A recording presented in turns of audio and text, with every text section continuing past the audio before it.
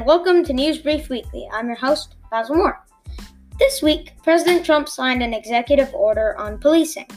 Juneteenth celebrations took place on June 19th. We'll learn some more about what Juneteenth means later in the episode. And John Bolton's book's release was announced. President Trump recently signed an executive order that will ban the use of chokeholds with exceptions and would raise the standards for police.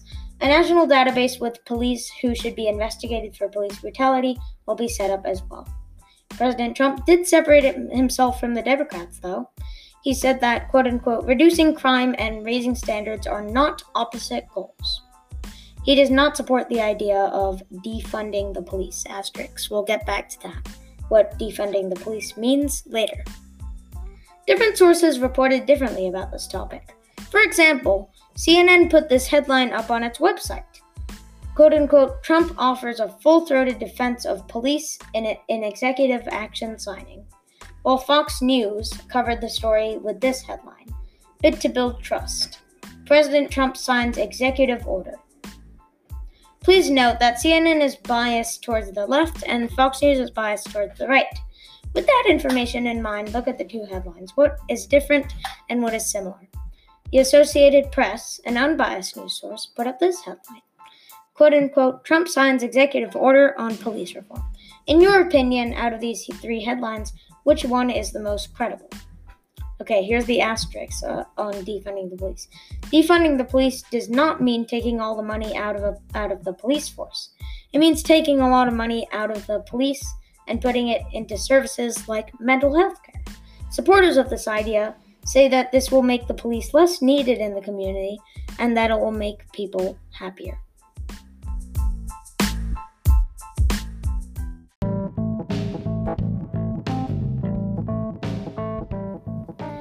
Okay, learn about Juneteenth after this short break.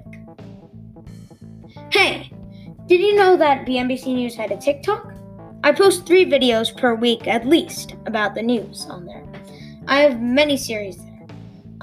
Interesting, a series about interesting things in the news. News Update, a series about breaking news.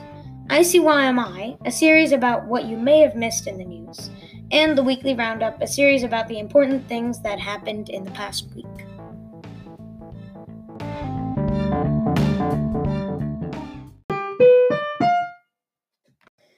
Juneteenth was celebrated by African Americans across America yesterday. You might have heard about it, but what exactly does it mean?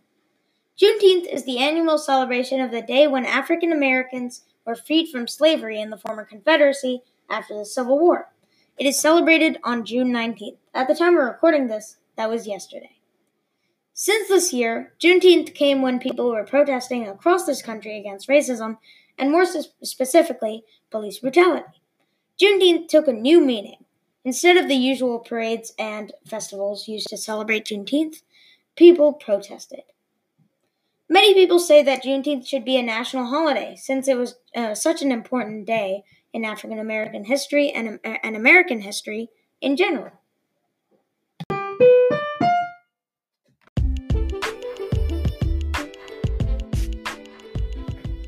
John Bolton wrote a book. It's called The Room Where It Happened, which might be a Hamilton reference, but we don't know that. It is only available to the press at the moment, but it will be released to the public on Tuesday, June 23rd. But that will only happen if the Trump administration does not stop the book from being released. Why do they not want it in the hands of the public? Because, at least they say, it has classified information in it.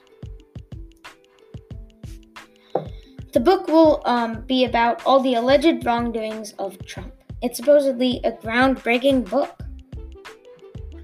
Many people say that you shouldn't buy the book, saying that it will give money to a terrible warmonger if you buy it.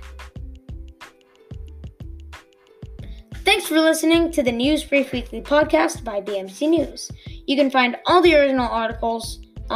You can find the original article, in fact, for the first story at thebnbcnews.com. If you have any feedback, please email newsbnbc@gmail.com.